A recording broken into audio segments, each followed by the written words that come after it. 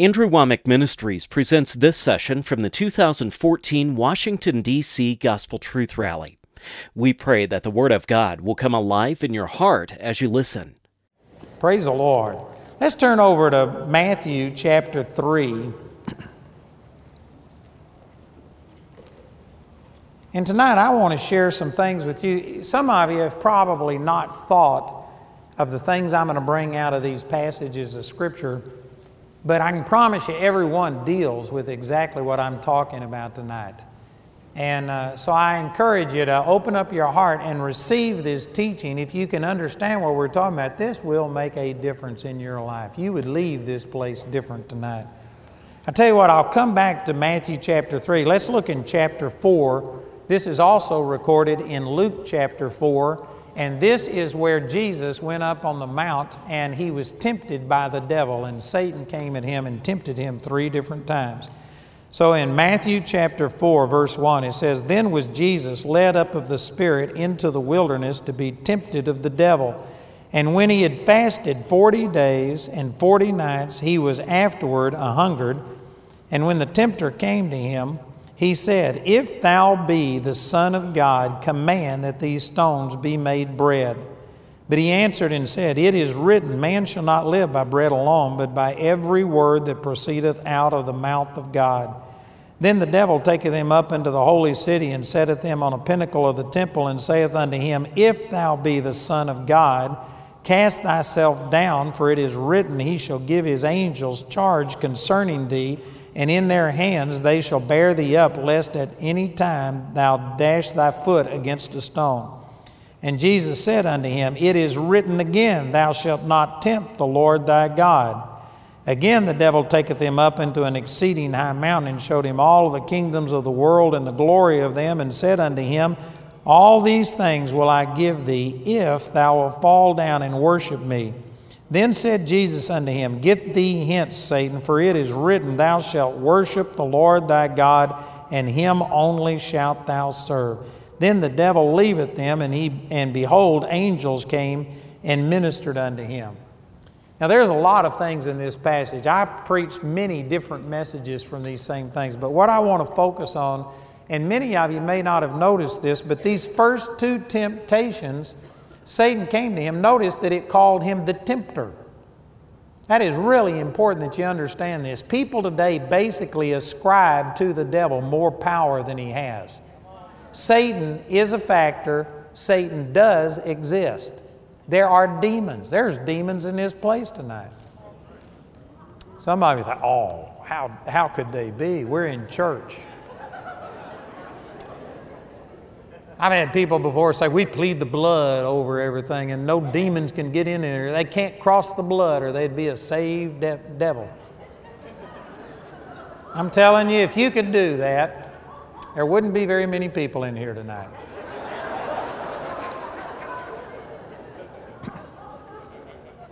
I know some of you don't like that. Some of you think all the demons are in the backwoods of Africa someplace, but it's not true. Jesus, about 50% of the sicknesses that he cured were demonic.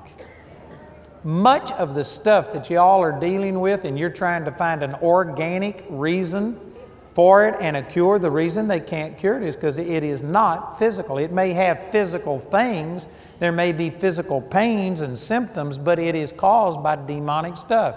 If you studied Scripture, you'd find out that about 50% of the healings that Jesus performed were casting out of devils. Blindness was a devil. That doesn't mean that every blindness is a devil, but blindness was a devil. Dumbness, inability to speak, was a devil. I've had many people. Oral Roberts was a stutterer, and he had demons. He rebuked it, and demons left, and he began to speak and spoke to people all over the world. Oral Roberts told me not long before he died that the greatest miracles he ever saw in his ministry were when he cast demons out. There's different ways of being healed. If you have a demon, you can cast those things out and boom, instantly like that, you're well because it was totally demonic. Some things are physical, natural, and you lay hands on the sick and they recover. Anyway, I'm not going to teach on all of that tonight, but I am saying that, see, we've attributed this power to the devil, and we've We believe that he's this terrible force, but the truth is, he can't do anything except tempt you. His only power is deception. And I know that there's some people sitting right here who disagree with that and say, that's not so. I've seen all this stuff. You can't see Satan do anything without having some person to flow through. I believe that in seances, things levitate. That, demonic things happen. I've had demons attack me, and I could go into a lot of stuff. That's not what I'm wanting to talk about tonight. But I am saying that every time something like that happens, there is some person that Satan is flowing through. Satan can't do anything without the consent and cooperation of people. So his real power is deception. And when we yield to him, we're the ones that empower him.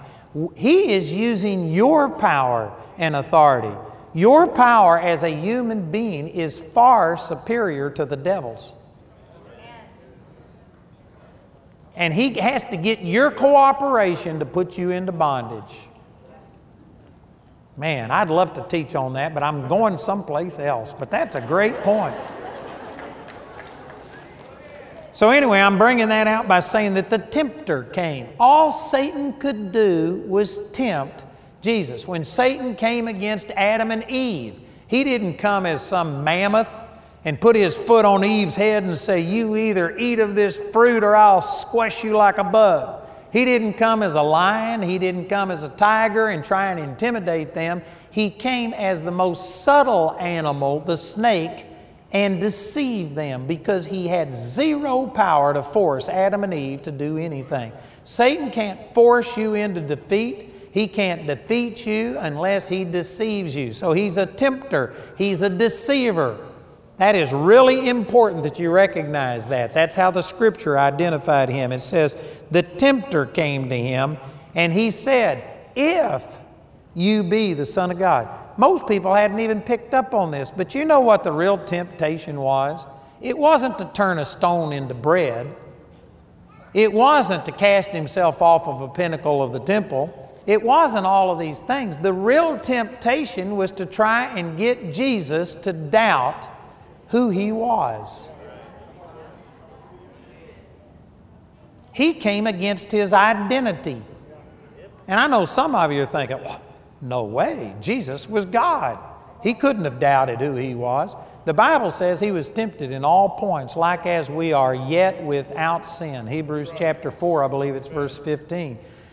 And Satan was tempted in every way. And I'm telling you, one of the greatest temptations, one of the things that is paralyzing people right here in this room tonight is that you don't really know who you are. You may have even heard who you are. You may have had a brief glimpse of it, but you confront the devil and your problems as a mere human being, not understanding who you really are. You don't realize what you are and what God has done. And since Jesus was tempted in all of the points that we are, it was possible for him to doubt. Let me share some other things. I'm trying to get on to another point. I'm just going to hit this quickly, but you need to go home and think about this because I'm going to say some things here that many of you never thought of. But when Jesus was born, he was Lord at his birth. The angels came and said, come see Christ the Lord. So he was Lord when he was born. He did not grow into being God. He was born God. Jesus was divinity. It was God with us. Christ means that he was the anointed of God. He was divine. And so Jesus was God as a little baby, but he was in a physical body. And his physical body was natural. And his physical body had limitations. It says in Luke chapter 2, verse 52, that Jesus increased in wisdom and in stature and in favor with God and man. The very fact that he increased in wisdom means that at one time he had less wisdom. And yet some people, this is like somehow or another I'm attacking his divinity. I'm not. In the Spirit, he was Lord at his birth. He was God Almighty. He existed before he came into this life. He was God in His spirit, but He was born with a human body, not a sinful human body, but a human body that was small. And when He was born, He didn't come out of the womb speaking Hebrew. He didn't come out of the womb knowing how to walk. I believe that the first time Jesus ever tried to feed Himself, He probably missed His mouth the way you did, the way I did. He had to learn how to control His bowels, which I know some people, He was God, but He was in a physical body. It wasn't a sinful body, but it was a physical body, and Jesus had to grow and increase. And even though His spirit was God, He had a mind that was susceptible to all of the doubts and the questions and the stuff that you and I have. Now, He didn't give in to it, but it was susceptible to it. It was capable.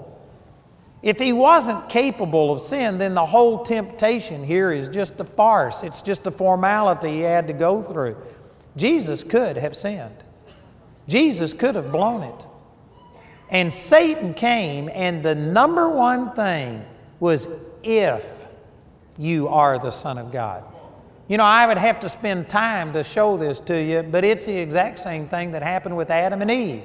Adam and Eve were created in the image of God. They were the crowning jewel of God's creation. They were absolutely awesome, and Satan came and said, has God really said you can't eat of every tree? And then he says, God said it because He knows that you're missing something. He's keeping things back from you. You don't have it all. And Satan deceived Adam and Eve about who they were and what they had. The truth was they had more before they ate of the fruit than they did after they ate of the fruit.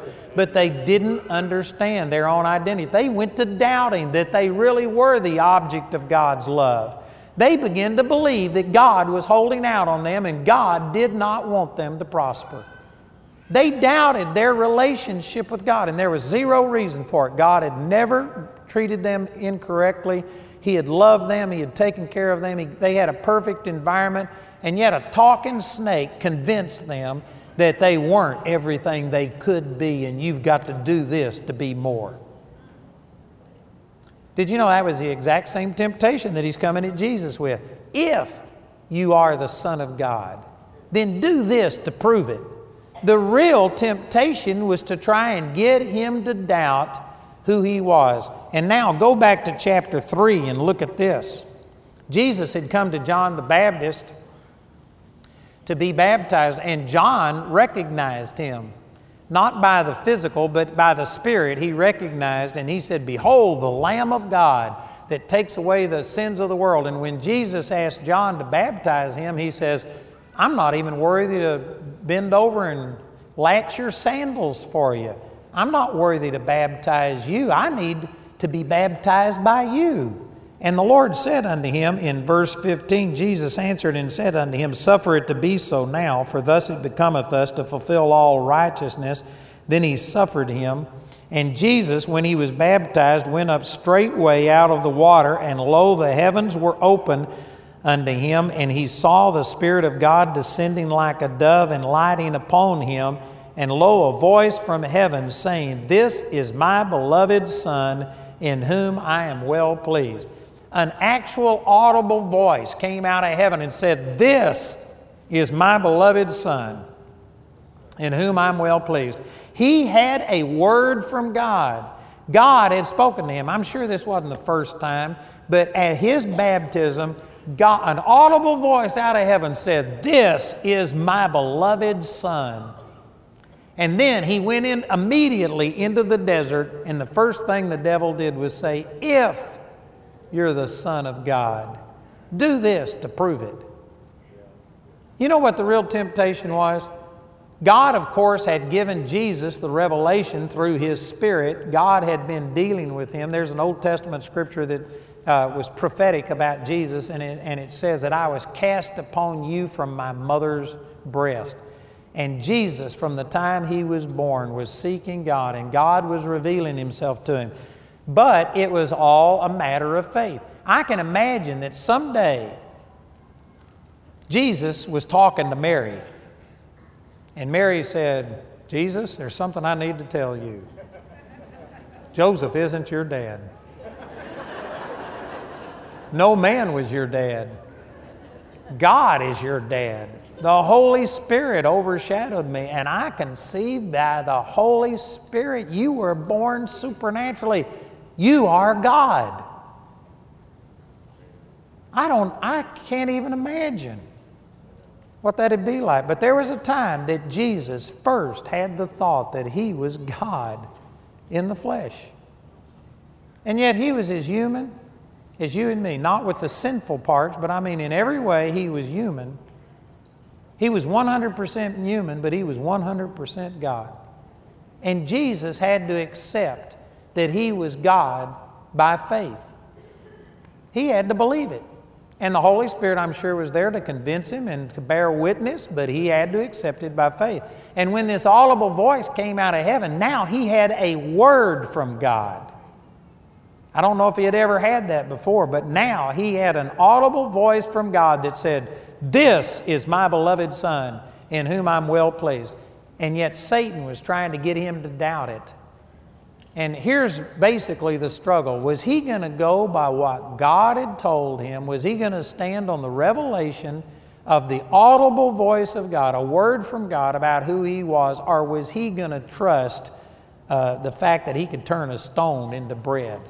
Was he going to trust that he could do these things? Was his trust going to be in physical, natural things, or was he going to trust the Word of God? And here's the reason I shared this tonight, is to say that whether you realize it or not, this is really the same thing that you and I are going through. God has said things about you. There are scriptures that talk about you, and that you are greater is He that's in you than he that's in the world. You're the head and not the tail. You're above only. You're not beneath. The works that I did, Jesus said, shall you do also, and greater works than these shall you do, because I go unto my Father. If you're a believer, you will lay hands on the sick and they shall recover. You will cast out devils. You've got scripture after scripture after scripture. You've got word that has been spoken about you. And yet most of us put our faith in these other things. And I'm going to say some things right here that might step on some people's religious toes, but God will heal your toes, amen. But I'm telling you, our religion has degenerated into where it is just, so much of it is smoke and mirrors and all of this stuff. I was talking to some of our Bible college students. There was 2 or 3 of them today that talked about how boring I am on television, and when they first saw me, that they thought, this guy can't be anointed, and they just flipped the dial, and God kept bringing them back to it and stuff. And that's probably the number one comment that I get about me. And you know what that is? That is religion that has taught people, unless you scream and yell and run and wipe your fevered brow and say, glory to God, then you can't be anointed. And I'm not against people who do that, but I'm saying that we have gotten to where we think that the anointing of God is just shouting and screaming and running. Over in Uganda, I don't know how many of you have ever been there, but in Uganda, I mean, they've had a revival. You can't spit in any direction without hitting a believer. You go into Kampala and nearly every taxi will have, Jesus is Lord, hallelujah, praise the Lord. And there are Christians everywhere in Uganda, but I don't know how it got started. They are shouters, screamers, runners, and a bunch of them now, pastors, have become my friends, and they've come to me and they said, man, we just thought it was how loud you screamed and stuff like this. They didn't teach the Word of God. Nobody learns anything. And they have just been set free, and miracles are happening. But their religious style, many of us are so consumed with the style of a person that you've been taught a certain way, and you have to have an organ playing in the background to go ding every time, and if you don't have that, then the anointing of God isn't there. I'm not against that. You can do that if you want to, but I'm telling you that you're religious. That's not the Holy Ghost. Somebody playing an organ doesn't drive the Holy Ghost away, but it doesn't make the Holy Ghost come either. You know, I ministered with R.W. Schambach one time. I don't know how many of you know R.W., but I ministered with him, and he took us out in his Jaguar, and we got ice cream. It was awesome.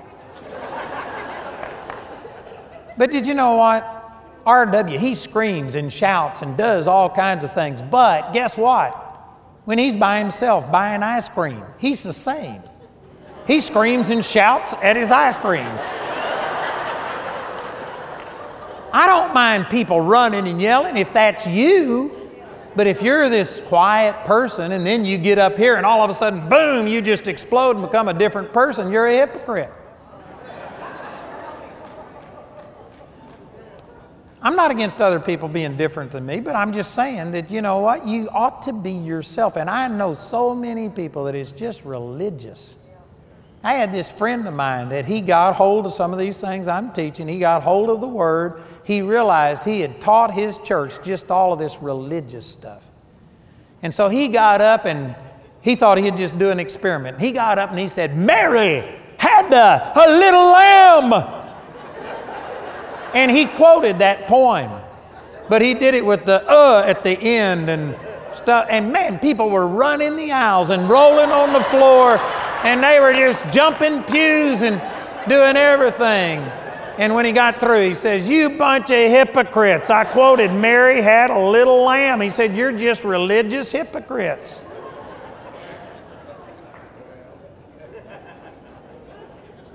If you can't say amen, say oh me. Anyway, the point I'm getting at is that, see, we've put our confidence in physical things. And if nobody's screaming, if nobody jerks, you know, we have people come and receive the baptism of the Holy Spirit, and there's some people that think that you just have to jerk and do all kinds of things. I'm not against people that do that, but I'm saying it doesn't make you any more holier. But you've been taught how to do that. There's people that believe that if you get prayer, you got to fall down. I've actually had prayer lines where I lay hands on people, and I've seen lots of people fall out under the power of the Holy Spirit. That's in the Bible. It does happen. But it has become a religious thing, and I've seen people before, when I lay hands on them, turn around to see if somebody's there to catch them. That's not the Holy Ghost if you have to see if somebody's there to catch you. You're just a religious hypocrite. Is that too blunt? Anybody miss that? Maybe it's subtle, huh? Anyway, I'm saying we have put our confidence in all of these things. And most of us, if Satan tempted us, well, turn this stone into bread, we would try and do it because it's all physical. It's all natural. It's all about the way a person dresses. It's all about whether or not you have the right mannerisms, whether you hold your hands up like this or whether you do it like this. Or it's just stupid. It's just stupid. It's religious. And we have all of these things that you can't sustain. You know, I know some of you are going to think, well, you're just a guy that never has experienced anything. I've had some awesome experiences with the Lord. I've been caught up in the presence of the Lord for 4.5 months. I have had God do awesome things. I have some physical things that happen to me sometimes that I don't ever tell people, because if I did, they'd make a ritual out of it and say, well, I got to have that or I won't be anointed. I don't tell people things. I have physical things happen. I'm not going to sit here and try and prove it to you, but I'm just telling you, I have experienced things. I've experienced God in some awesome ways. But you cannot live at that place. Those things, it's wonderful if God comes and manifests Himself to you. Enjoy it. Praise God for it. But I can guarantee you that you will be without those physical feelings the majority of the time. God wants to reveal Himself to you by faith. Hebrews chapter 11 verse 6 says, without faith it is impossible to please Him. Those that come to Him must believe that He is, and that He is a rewarder of those who diligently seek Him. Faith is what pleases God. God is a God of faith, and He wants you to have a relationship with Him by faith. Did you know that God could open up the heavens and He could speak to you in an audible voice every single day? He could have a bird come sit on your shoulder and say, I love you, and tell you what He wants you to do. He could have a dog walk up to you and give you directions. He could do all kinds of things. He could write your name in the clouds. And God has done physical manifestations, and there's probably some people in here that have seen or heard an audible voice from God. I don't doubt that. That stuff still happens today. But even if you have experienced it, it's not every day. It's going to be few and far between, because God loves faith.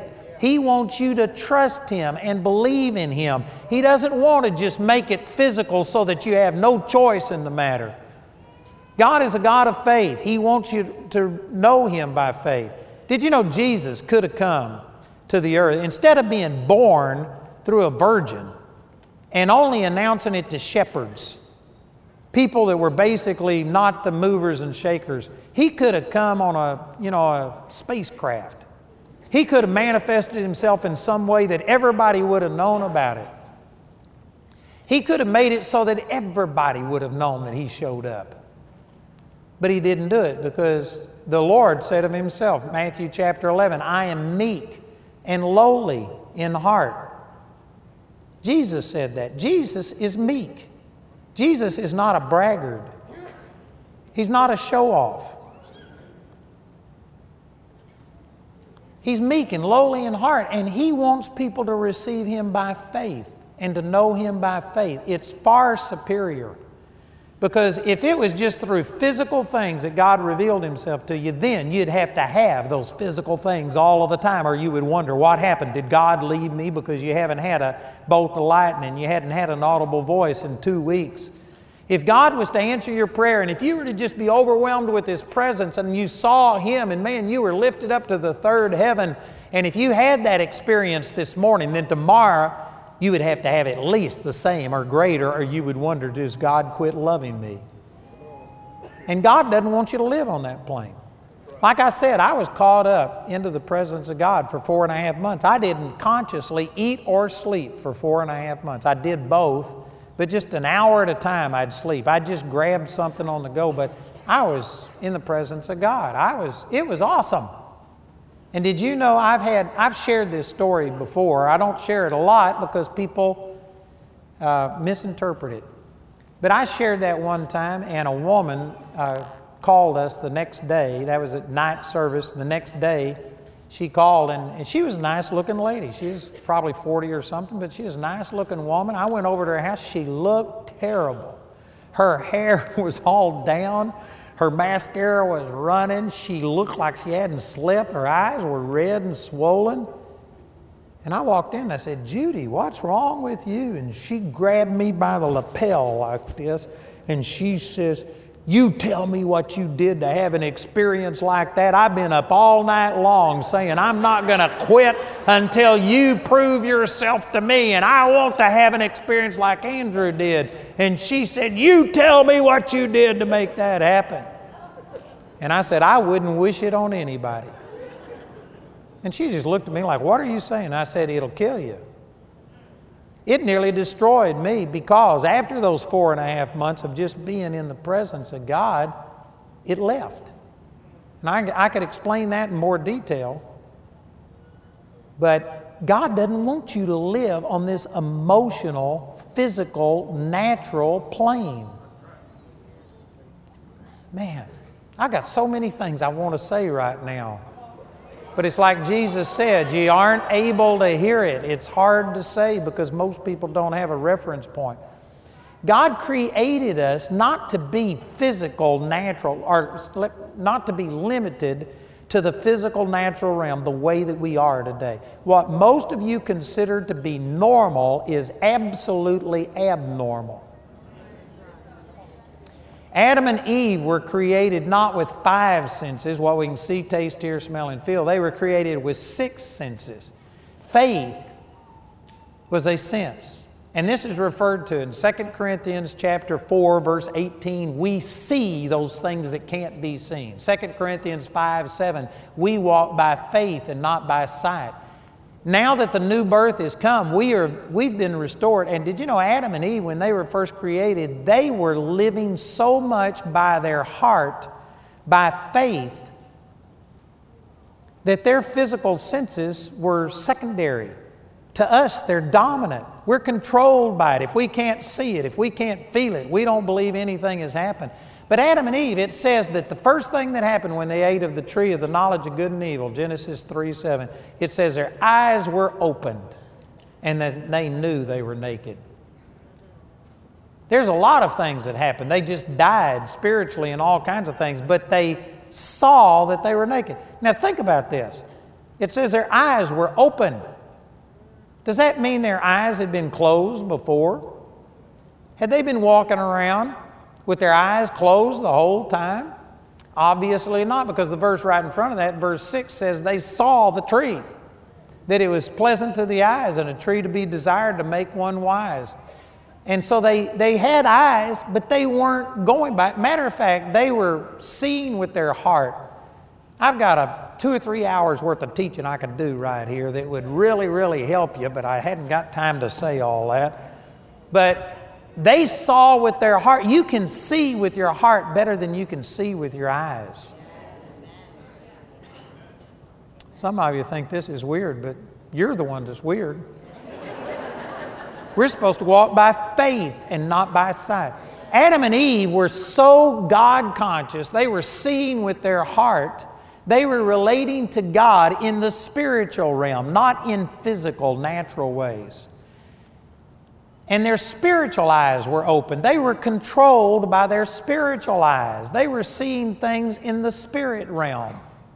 So much so that they had never noticed that they were naked. Can you even imagine walking by the Spirit so much that you don't even know if you're naked?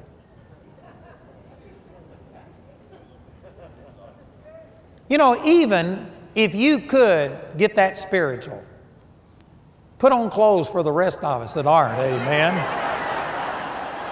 But just imagine that you are so spiritual that you don't even think about whether you're clothed or not. Your attention is on God. That's the way Adam and Eve were. The opposite of this, the antithesis of it, is over in 2 Kings chapter 6. And there Elisha was surrounded by the Syrian troops, and his servant said, "Alas, my master, how shall we do?" And Elisha said, "Fear not, those that be with us are more than those that be with them." And people thought, oh man, this prophet had just flipped out, because you could count the Syrians by the thousands, and then you look over and you go 1, 2. And see, some people think, well, this is the way you faith people are. You're always saying you're healed, that you're blessed, that you're prosperous. God's done this, and anybody can tell by looking at you you're sick. Anybody can tell by looking at you don't have all your needs met. You're one of those name it, claim it, blab it, grab it, one of these faith guys, and you just say that it's so when it's really not so, hoping that it'll become so. That's what a lot of people think faith is. And you know what? If all you think is reality is the 5 senses, what you can see, taste, hear, smell, and feel, well, then your logic would be correct. But I could show you hundreds, thousands of scriptures that show you that there is a spiritual world. There are spiritual beings in this room tonight, angels, demons. There are spiritual beings. There's a spiritual being on the inside of you that most of you don't know about. The Scripture teaches that. There's much more than what you can see, taste, hear, smell, or feel. And so, people who, when you sit there and say, man, God is supplying all of my needs, and they look at you and say, that's a lie. You're as broke as you can be. You know what that does? That shows how carnal you are. It shows how you are reduced to only your 5 senses. But you can walk by the Spirit. You can see by faith. And so this is what Elisha was doing. Elisha said, there's more with us than those that be with them. People that are in the natural just say, that's a lie. There's only 2 of you and there's thousands and thousands of them. But the truth is what he said was true. If you take into all of reality, there is a spiritual world that exists. And in the spiritual world, there was more with them than there was with the Syrians. And so Elisha raised his hand to the heaven and he said, God, smite them blind. And right before he did that, he said, Lord, open up the eyes of my servant. And the Lord opened up the eyes of his servant. That isn't talking about his physical eyes. I can guarantee you that servant's physical eyes were as big as saucers looking at all of this. His physical eyes were open. He was talking about opening up the eyes of his heart. And when he did, the physical didn't disappear. It was still there, but he now could see more than just the physical. There was also a spiritual realm, and sure enough, round about on the mountains around them were horses and chariots of fire by the thousands. And what he said was absolutely true, if you take all of reality into account. See, there's people today that don't understand this, and you tell them, you're healed in the name of Jesus, and they say, well, amen, I'm going to go to the doctor and find out if I'm healed. You're missing it. You think, well, nothing happened. I'm not healed. I don't care what you say. Here's my doctor's report to prove what I've got. All the doctor can do is search the physical and tell you what's happening in the physical. They can't tell you that on the inside of you, you have the same Spirit that raised Jesus Christ from the dead. They can't tell you what's happening in the spiritual. And there are some people, and forgive me, I'm just only here one night. I'm not trying to be mean. I'm just trying to be blunt, get my point across. But some of you are so carnal that you can't believe anything has happened unless you can see it, taste it, hear it, smell it, or feel it. You think that's all there is to reality. I'm telling you, there's things that you can't see, taste, hear, smell, or feel. Did you know there's television signals in this room tonight? And if you say, oh, there are not. If there were, I could see them. That doesn't mean they aren't here. It just means you aren't very smart. They're here. There's lots of them in here. And all you'd have to do to prove it is put a television up here, turn it on, and tune it in.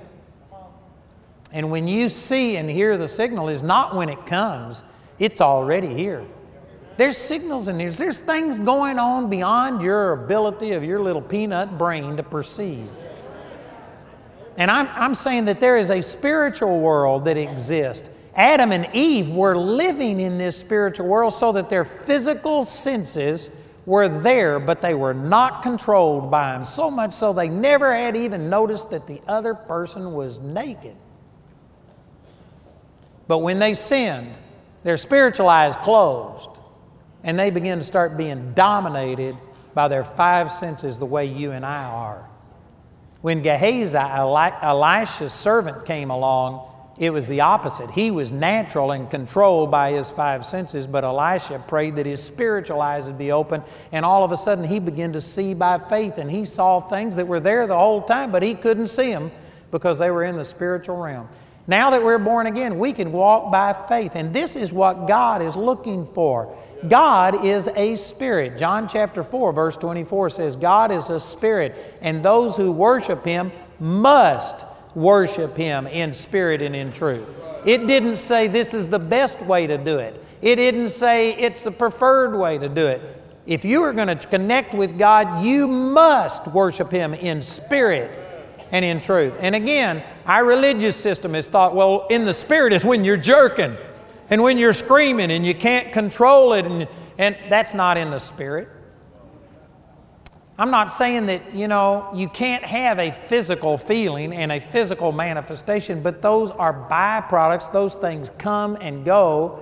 Jesus said that which is spirit, and that which is flesh is flesh. John chapter 3, I believe it was verse 6. He was saying that the spirit realm is the spirit realm and the physical realm is the physical realm, and they do not touch.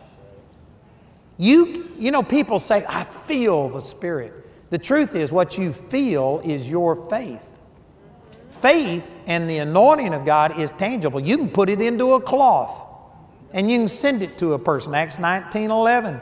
And you can pass the anointing. The anointing of God is tangible. Faith is tangible, and you can feel faith. You can feel the anointing, but you cannot feel the Spirit. The Spirit is Spirit. And anytime, we do have these physical things. Again, I'm not going to tell you. I sometimes feel things, but I don't tell people about it, or somebody would make a doctrine out of it. And I don't want any Wamakites. You can ask the people that go to our Bible college. We do not turn out little Andrews. Man, we encourage people to be who God called you to be. And we have different people come in, and we are not out to make people like me. And so I don't tell you all these things, but I feel things, but you know what? Sometimes I don't feel anything. And some of the greatest miracles I've ever had in my life is when I didn't feel a thing. And I've learned that you cannot trust feelings. If they come, enjoy them. Praise God for goosebumps. But if I don't have them, I'm still going to do what the Word says, and it doesn't make me doubt. My faith isn't in these things. And see, this is what Satan was trying to do, was to get Jesus out of the spirit realm, out of operating in what his Father had said about him, and trying to get him into some physical thing, that this proves I'm the Son of God. This proves that I truly am God in the flesh. And if he would have done something physical, natural, Satan has access in that physical realm. He can do things. He can affect physical things, but Satan cannot change the spiritual things that God has done in your life. The Lord wants us to relate to Him by faith. Again, I say that, not only could the Lord have come in a dramatic way that would have proven to everybody, but when Jesus was crucified, the city of Jerusalem was filled with hundreds of thousands of people that saw Jesus crucified. Did you know all Jesus would have had to have done is just raise from the dead and hover over Jerusalem and let everybody see Him? And right then, that would have been the end of it. Everybody would have known that He was the Christ. He was risen from the dead. But there isn't one single example of Jesus appearing to anybody except people who already believed in Him after His resurrection. He never used something physical to force a person to believe. I tell you, what I'm saying here is really important. We have people today that, I've had people come to me, I've got a friend that's been inside of Noah's Ark and brought back a little piece of it.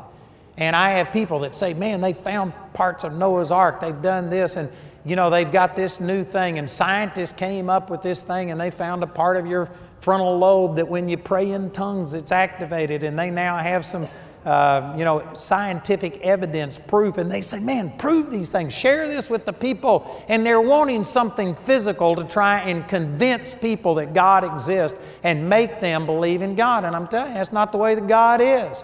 If God wanted to, He could make every person know He's God.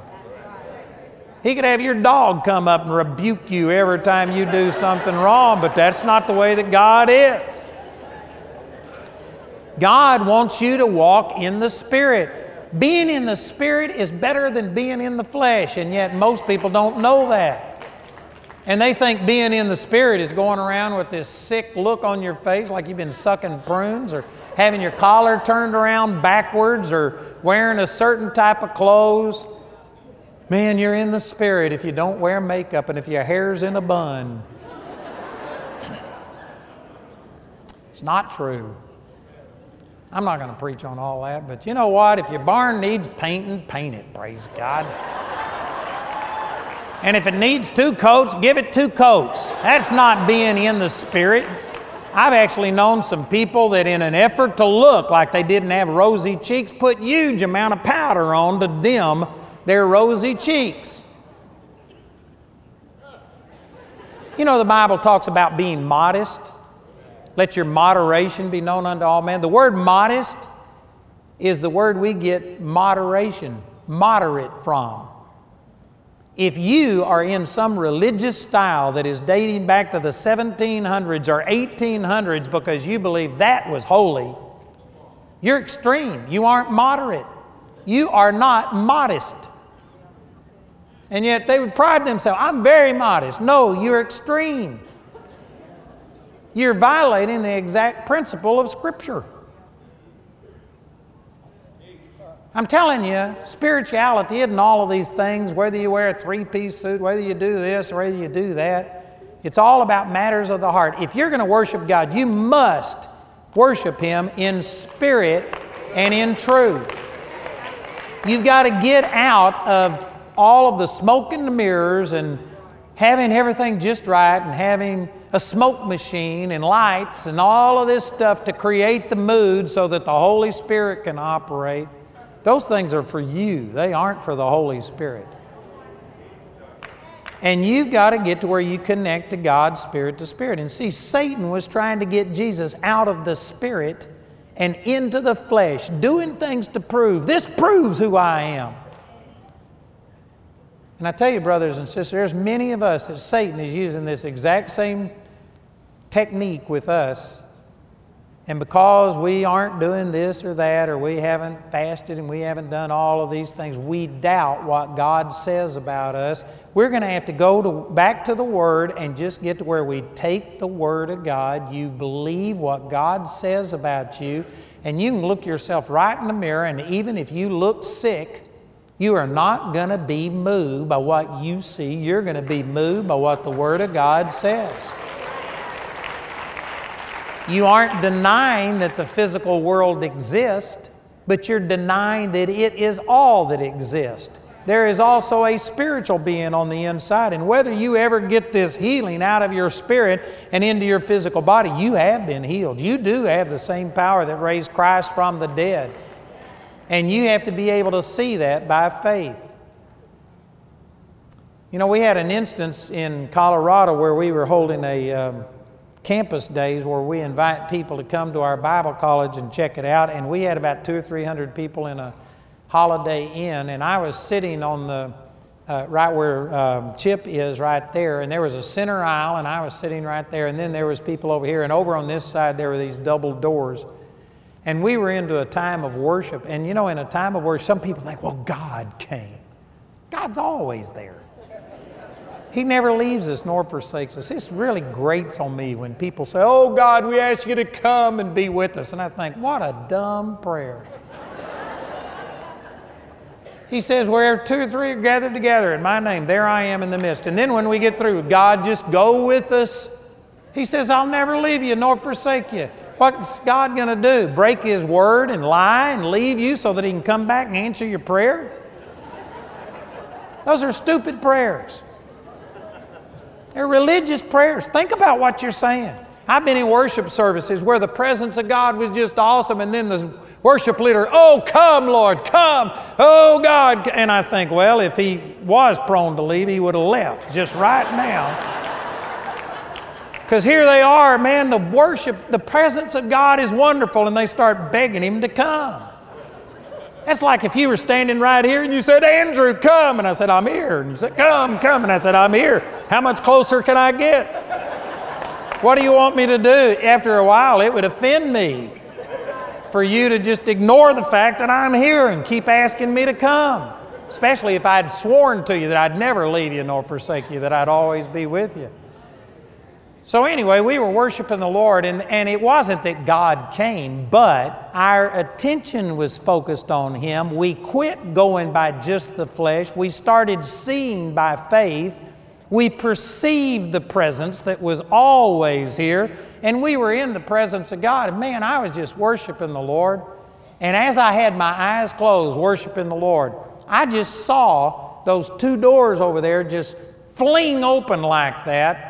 And it had these closers on it, and it flung open real quick, and then Jesus just stepped in, and He stood there, and those doors closed real slowly behind Him.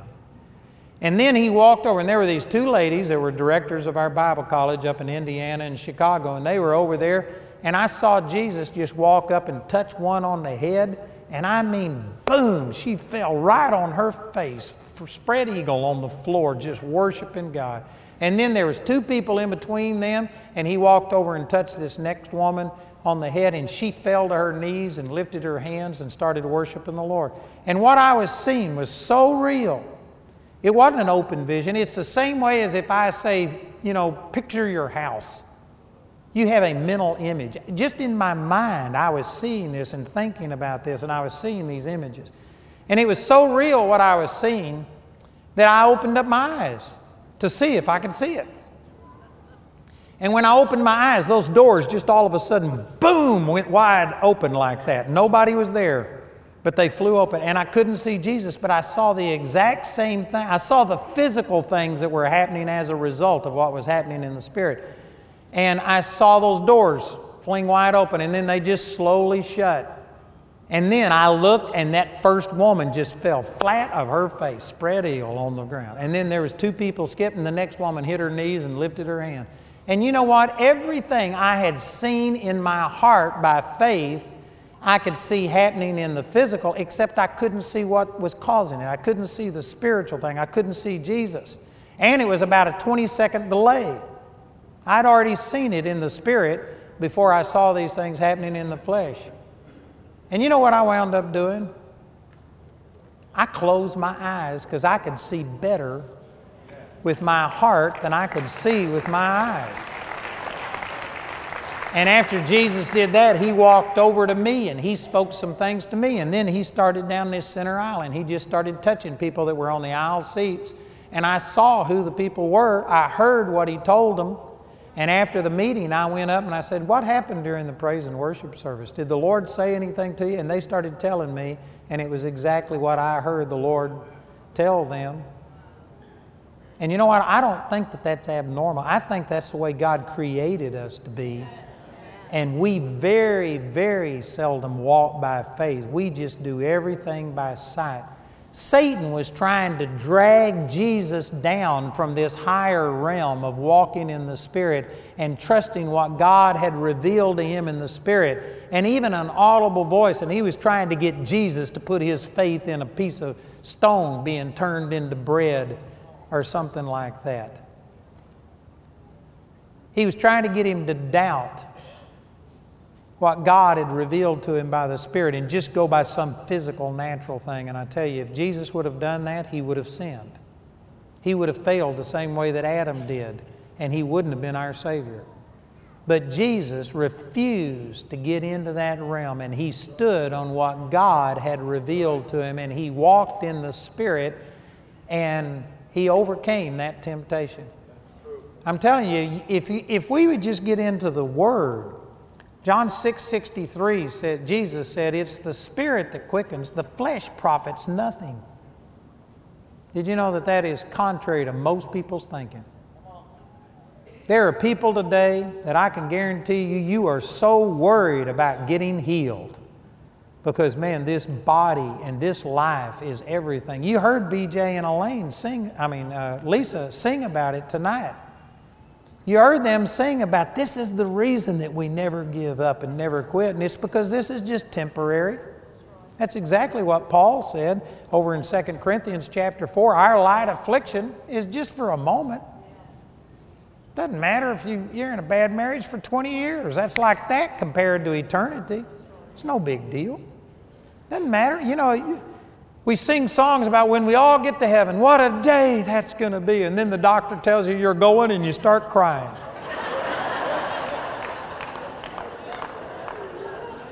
Makes me think it was just religious. It wasn't if you really believe what we were saying, if you really believe like Paul said over in Philippians chapter 1, he says, "For me to live is Christ and to die is gain." I have a desire to depart and to be with Christ. If we were spiritual the way that Paul was, we could sit there and if the doctor tells you you're going to die, you just go up and kiss him. Man, that's awesome. Great news. But some of you are just weeping and I'd say, "What's wrong?" "Well, I'm going to die." And they say, "Well, what's wrong? What's wrong with that?"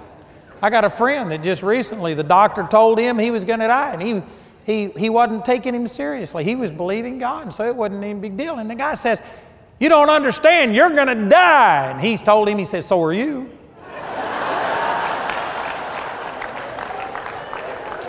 It's just a matter of when. He said, "I'd rather die believing God than sit there and operate in unbelief." You know what? The flesh profits nothing. It's the Spirit that quickens. The flesh profits nothing. And then he went on to say in John 6:63, "The words that I speak unto you, they are spirit and they are life." You know what walking in the Spirit is? It's not having your hands folded and going around like this and sprinkling holy water on things. Walking in the Spirit is walking in the Word. What does the Word say? The Word says that by His stripes you're healed. The doctor says you're dying. If you're walking in fear, if you are afraid, if you're worried, if you're anxious, you're walking in the flesh. If you're walking in the Word, you'll be rejoicing. I don't care what you look like, what you feel like, what they tell you. I know many of you think you're strange. I think you're strange. I haven't arrived, but I've left. And I'm telling you, it's the Word of God that has been changing my opinion. And I'm getting closer to being in the Spirit than I am to being in the flesh. And I have faced some things. Some of you think, well, you just hadn't dealt with what I've dealt with. You know, in 2001, my son died. They called me at 4:15 in the morning and told me that my son had been dead for over 4 hours. And I started to have the same feelings that any of you would have. I started to be discouraged and grief-stricken and all of these things. And yet, you know what? I know that that is not who God made me to be.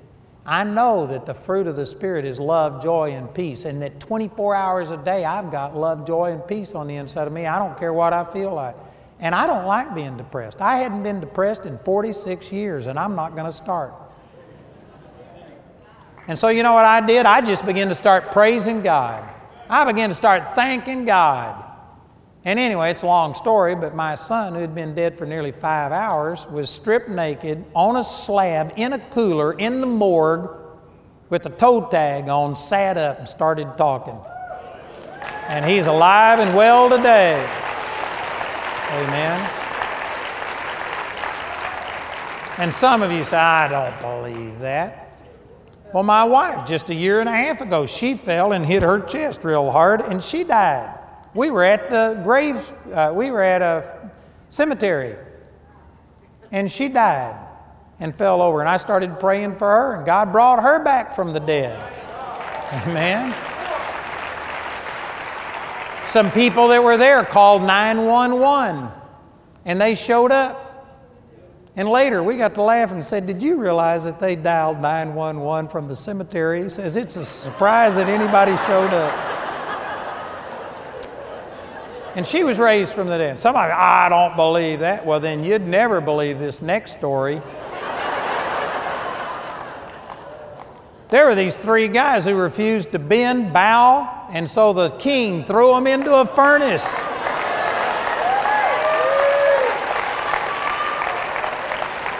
And it was so hot it burned up the people who threw them in. And yet when they got in there, they weren't burnt, they were loose, they were walking around, and there was a 4th person in the furnace with them. It was the Son of God. Amen. If you don't believe that one, I got a bunch more like that. I'm telling you what, God is alive and well. Hallelujah. And we limit God when you have to have all of these physical things. People want to feel something. They want to fall on the floor. They want to have a goosebump. They want heat to flow through them. They want this. They want you to slap them. They want all these other things. And I'm not saying that those things can't happen. I've hit people before. I've kicked people before. I've seen people heal. I'm saying God can do anything, but the very fact that you won't worship Him in spirit and in truth, and you have to have all of these other things, and you have to have somebody preaching in your style and looking your way and doing this and doing that, that's the very reason that Satan is beating you. Is because we are fleshly, we're carnal. You can't win a spiritual battle in physical, natural things. You've got to fight spiritual things with spiritual things. We've got to learn how to walk in the Spirit. And Jesus refused to get into the flesh and start doing things. Later on, He did perform miracles. He saw the dead raised.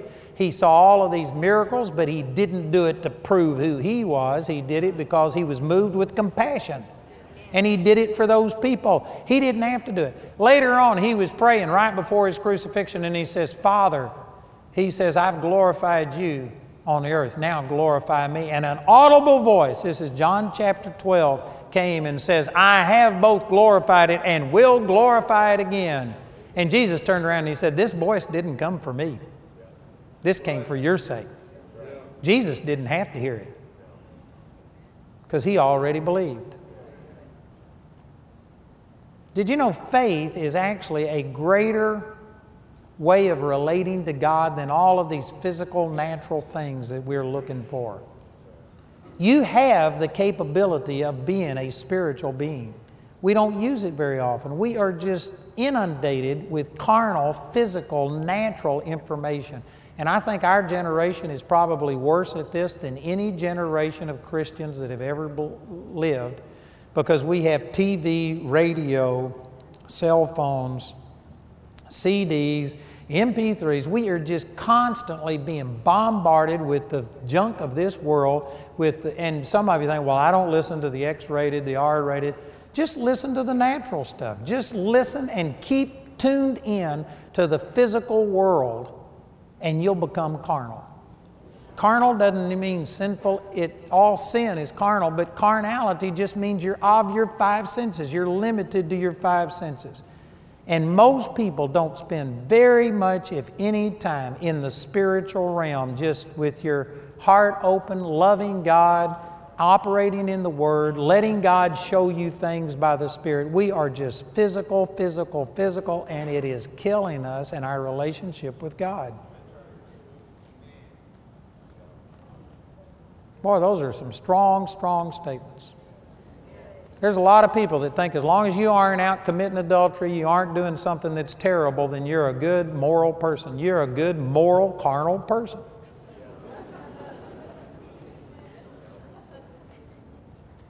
But spirituality isn't based on any of these other things. It's just whether or not the Word of God is real to you. Is what God says to you more real than what the doctor says? If it's not, you're carnal. Is what God says to you more real than what the lawyers say? Than what the news people say? You know, we've just come through the quote-unquote Great Recession that hit at the end of 2008, 2009. And many Christians, again, I'm not against anybody, I'm just trying to be blunt with you, but I can guarantee you many of you in here have struggled because you believe that, well, after all, we're in a recession. And yet God says, Philippians 4:19, my God shall supply all your need according to His riches in glory by Christ Jesus. The Christian source is in heaven. God is going to supply our needs according to His riches in glory. You don't have to let this world economy dominate you. Did you know when the stock market went down 50%, my stocks went up 61% in 2009? And somebody says, that can't happen. Well, it did happen because I was believing God. I had a doctor one time. My staff, my board made me go for a doctor's physical to take out an insurance policy on the ministry in case something happened to me. So anyway, they forced me to. So I went to this doctor's thing. And I witnessed to the guys about my son being raised from the dead. I told the nurse and the doctor about it. And man, they were just listening. I was preaching at them. And then they wanted to put these things on my chest. And they wanted to shave the hair on my chest. And I told them, I said, this is virgin hair. It's never been touched. I said, you can't shave my chest. And so anyway, I convinced them to just put them on there. And when I got about 12 minutes into this test, I was sweating and these things started falling off. So I was holding two of them. The doctor was holding two of them. The nurse was holding two of them. And I was jogging on this thing. And anyway, I finished this test. And then after it was over, this doctor got to looking at this piece of paper, and he started grunting and doing all this stuff. And then he got a piece of paper, and he wrote out this name and address, and he says, this is another doctor. I want you to go over there. We're going to give you more tests. We're going to probably put you in the hospital, and we might do open heart surgery on you before the day is over. You got a serious problem. Now let me ask you, if a doctor told you that, what would you do? Most people fall apart like a $2 suitcase because you trust in that doctor so much. I was shocked. And I just looked at him for a second, and then I said, that's a lie. I said, I don't believe that. And he just looked at me. I guess he wasn't used to people telling him he was a liar or something. I said, you look at that piece of paper and tell me that says I got a serious heart problem. He says, well, you were off 1/100% in one place. And he says, you could be perfectly normal, but I just think we ought to go get you checked out. And I said, that's not what you told me. You lied to me. I said, you told me I had this serious heart problem. And man, I just laid it on him. And I said, how dare you curse me? I refuse this. I cancel this in the name of Jesus. And this guy, He just took his piece of paper and tore it up, and he said, leave, amen. And he flunked me on the test. And I couldn't get the insurance. And so we have a doctor on my board, and he said, come down to Louisiana. And he gave me a nuclear stress test where they put this stuff in you. And he told me when I was getting the test, he said, these treadmill tests that they give, they're wrong more than they're right. He says, don't ever let a doctor tell you something based on a treadmill test alone. And it turned out, he said, you got the heart of a 17-year-old, and I don't have any problems. But you know what? If I would have been carnal instead of being dominated by the Word, I believe I would have probably had a heart problem. If you go to fearing it, fear is just nothing but faith in reverse, faith in the negative instead of in the positive. I could have had a heart problem. Satan would have accommodated me. He would have given me problems. But man, I was just walking in the Word, and I've gotten to where, we just built a $32 million building, and they told me you can't do this. We had zero money. I just broke ground yesterday on another $35 million building, and I've got $1.5 million. And I've got, in the next 18 months, got to come up with $32.2 million. I don't have it, but I will have it. And some people think you can't do that, but you know what? I'm walking in the Word and what God told me, and you hide and watch. We've already completed a $32 million debt-free when I didn't have it, and I'm going to have this other $35 million, and I don't have it now, but I will. And those of you are thinking, well, I'm not sure about that. You're just carnal. I'll tell you, I'm walking in the Spirit. I'm not doing it perfectly, but I'm doing it better than I have been, and I'm seeing more and more. The closer I get and the more I walk in the Spirit, the more I see the manifestation of God's power. And I'm telling you, brothers and sisters, this is not abnormal. This is not just for a preacher. This is for every Joe Blow, Jane Doe Christian in the body of Christ. God created you supernatural. If your life isn't supernatural, it's superficial. If you can point to everything in your life and said, I did this, I bought that, that's my effort that accomplished this, you're living below God's standards. I had a man that for, 5, 6 years or whatever, bought me brand new cars and paid for them and did everything on his own. And they were nice cars, nicer cars than I would have driven. And I'd go places and people would see me in these really nice cars, and they'd say, preachers shouldn't be driving this nice of a car. And what was I to do? Turn down this nice car and go buy an old junker so that I could look holy and make payments on that and be in debt for a clunker when somebody offered me this brand new nice car?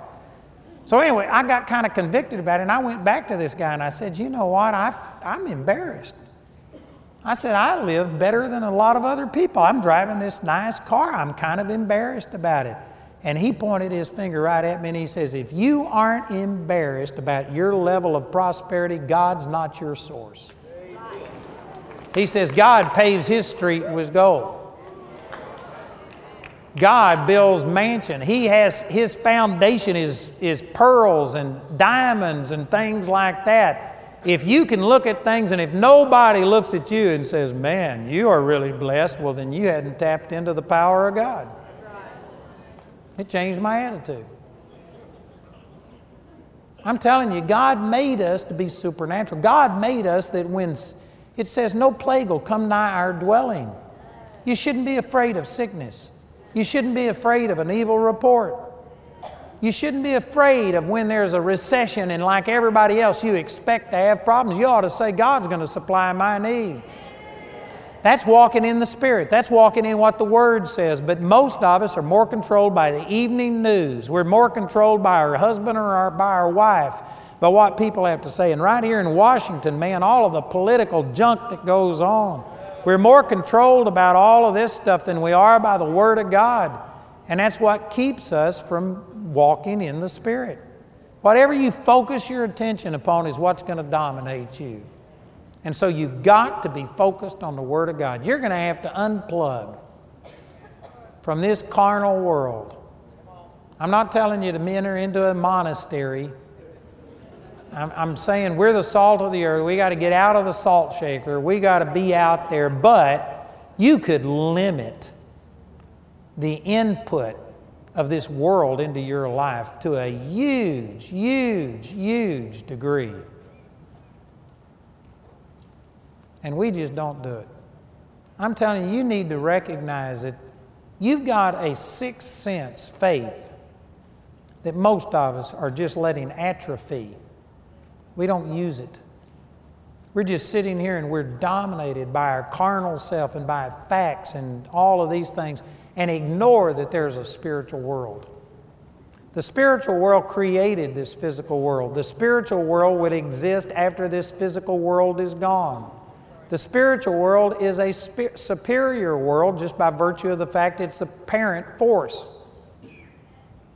It's going to last longer than this physical world. We've got to get to where we start walking in the Spirit, and I'm not talking about crossing your legs and getting in a lotus position and yelling Om, but you get into the Word of God and you renew your mind by the Word of God. And the Word of God, what God says about you, begins to trump what the devil is saying about you and trying to get you into the physical realm. Some of you have been told that you're a loser, that you're never going to amount to anything, either by your parents or your previous mate or your boss or just life. Life will just knock the wind out of you. But I can guarantee you, God has said awesome things about every one of you. Jesus died for every one of you. And that makes you valuable. You know, I've seen things, these little baseball cards that you got 3 in a pack for a penny. They aren't worth the paper that they're printed on. And some of those things will sell for over $1 million. What makes them valuable? It's whatever people will pay for it. And because it's rare, people will pay that money. And so these things that probably aren't worth 1/10 of a cent are worth millions, because that's the value that people placed on it.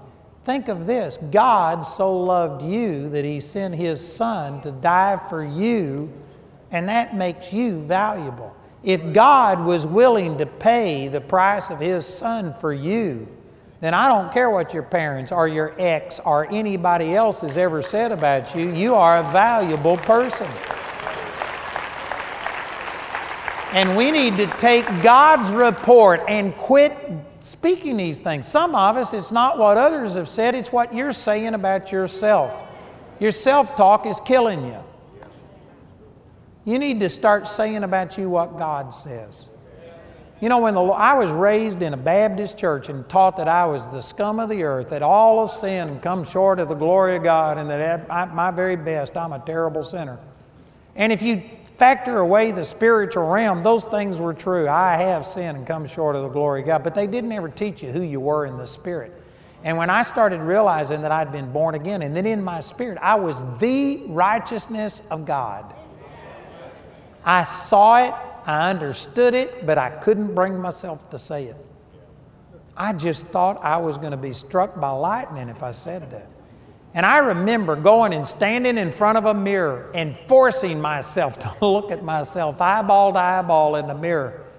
And I started saying, Andrew, you are the righteousness of God. You're as holy and pure in your spirit as Jesus is, because it is Jesus living in you. And I started saying these things. And I tell you, all the hair on the back of my neck stood up. I just knew God was going to smite me dead for saying such a thing. But I saw it in the Word, and I just started speaking it. I started operating in the Word. You know what I was doing? I was forcing myself to overcome this flesh and overcome what I've thought and what I'd been told about myself. And I began to start seeing myself differently. It doesn't happen automatically. It's something you have to pursue. You have to do it. But you need to get into the Word of God. You need to take the Word and you need to begin to say about yourself what God says about you, and recognize that Satan's whole temptation is to get you off of what God says about you and start having you go by what you feel in your body, what the doctor said about you, what the lawyer said about you, what somebody else said about you. You need to find out who you are. And then you need to stand in that based on what the Word of God says. If it hair lips every devil in hell, amen, you just stand on it and do what God told you to do. Amen. That's good preaching. That'd change your life.